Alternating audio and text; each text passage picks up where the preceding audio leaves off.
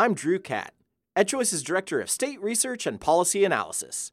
Today, I'm chatting with Lindsay Burke and Jason Bedrick, co-authors of our latest report, Personalizing Education: How Florida Families Use Education Savings Accounts. Lindsay is not just a PhD candidate at George Mason University, but she also serves as the director of the Heritage Foundation's Center for Education Policy and as an EdChoice Fellow. And Jason is EdChoice's Director of Policy. Welcome to the show, y'all. Thanks so much for having us. Thank you for having me. So to start off, tell us about this study. What did you set out to learn, and how did you go about gathering and analyzing the data? Well, we really wanted to figure out how Florida families were using their education savings accounts, which in Florida was the second state to adopt an ESA model.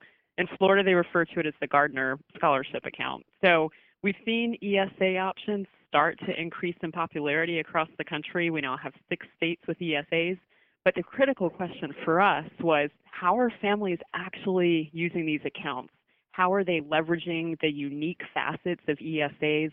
Are they customizing their children's education with the flexibility that ESAs provide? And so we had all of these questions about how families are actually engaging with the accounts, which is what we sought out to figure out. And so we reached out to the administrative entity, the nonprofit Step Up for Students, who works to administer Florida's ESA option, and they were kind enough to work with us to get us the data that we needed to really be able to understand the parent experience with their ESAs in Florida. Excellent. So before we delve deeper, share with us some of the top findings. Sure. Well, we looked at the program over 2 years, the 2014-2015 school year and the 2015-2016 school year.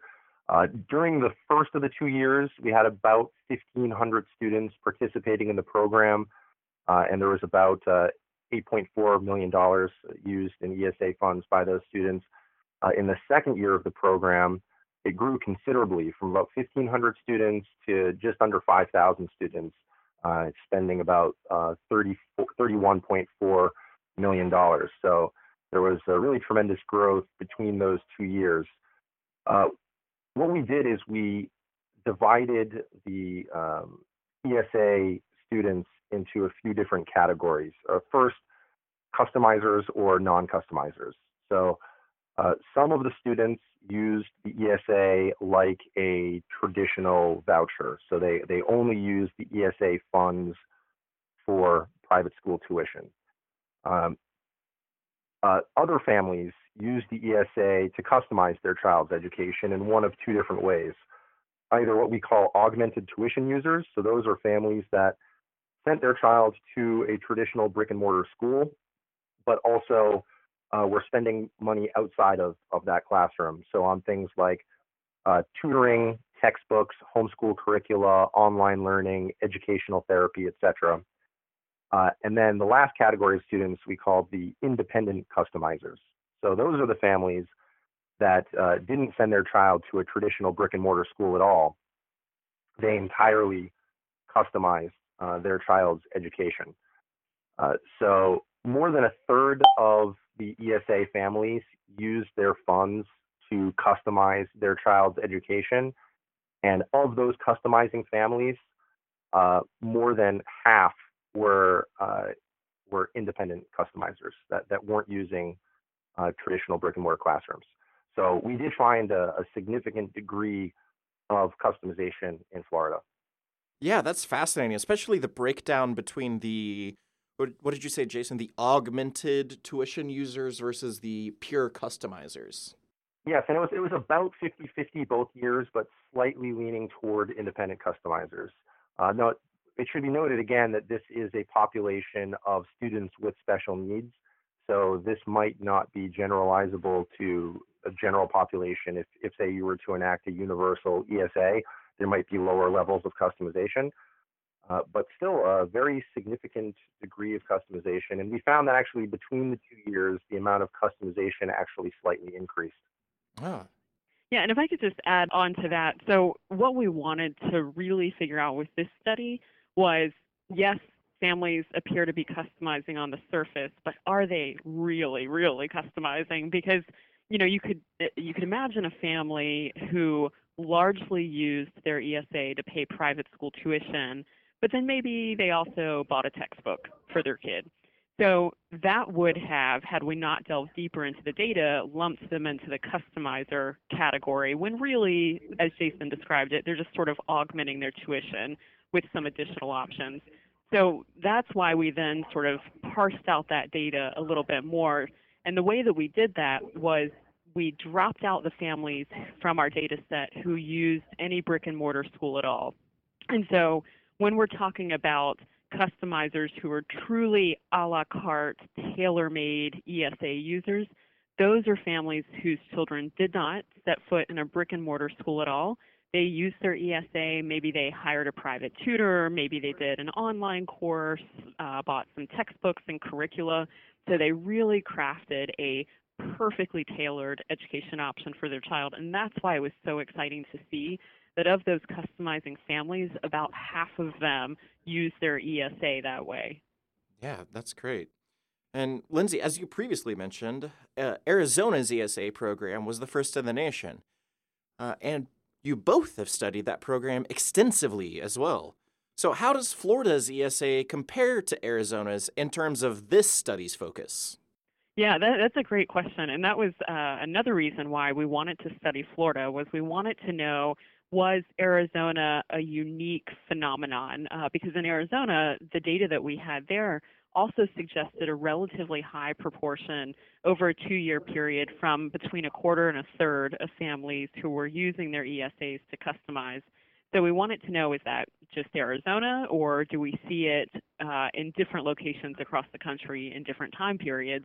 And indeed we did in Florida. And so what that suggests to us, that you've got about a third of families in Arizona, a little more than that in Florida, who are truly customizing their children's education using their ESA, that suggests to us that ESAs over time with different populations and different locations retain their unique features that you can roll over, that you can direct every dollar, and that the way families use them are in fact distinct from how a family uses a traditional school voucher option, which is a great option, but we can see over time that ESAs retain their unique features.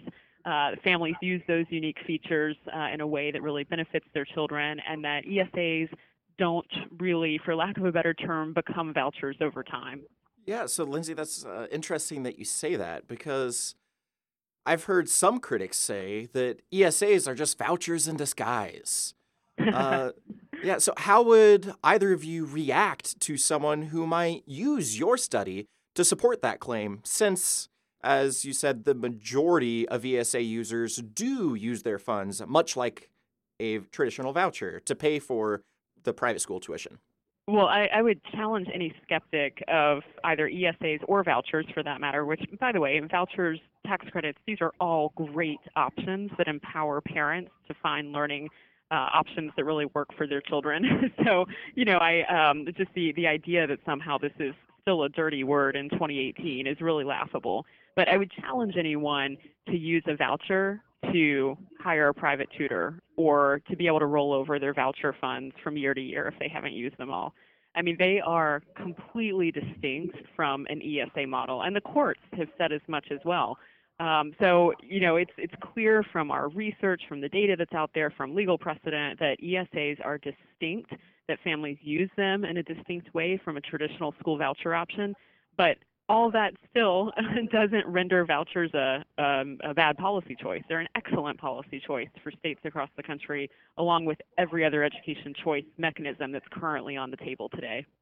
Right. I mean, imagine somebody saying that Social Security, because, let's say a study found that 2/3 of Social Security funds were used to pay rent.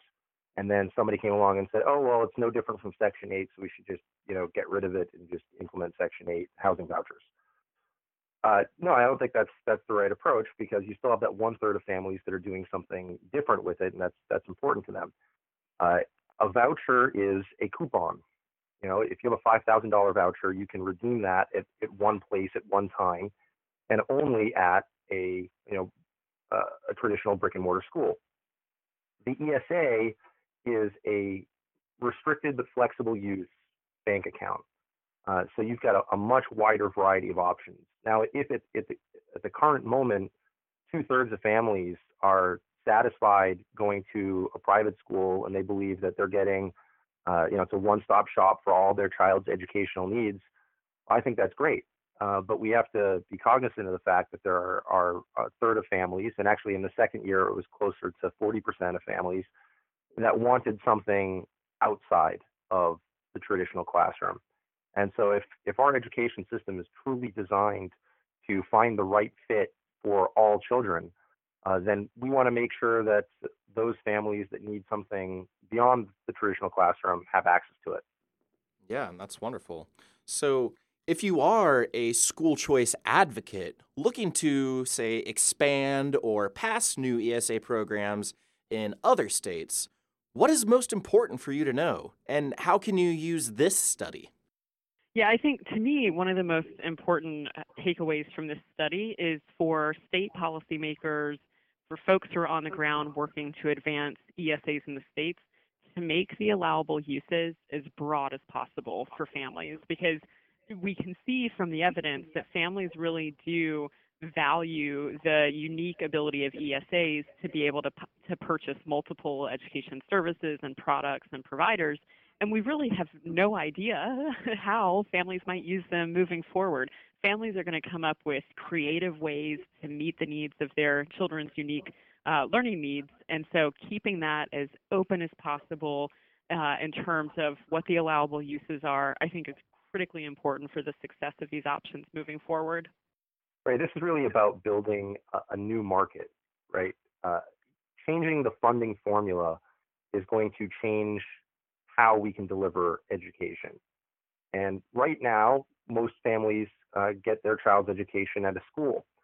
But I could conceive of a day, because of the flexibility afforded by ESAs, that you have more educational entrepreneurs entering this area, specializing in discrete aspects of education.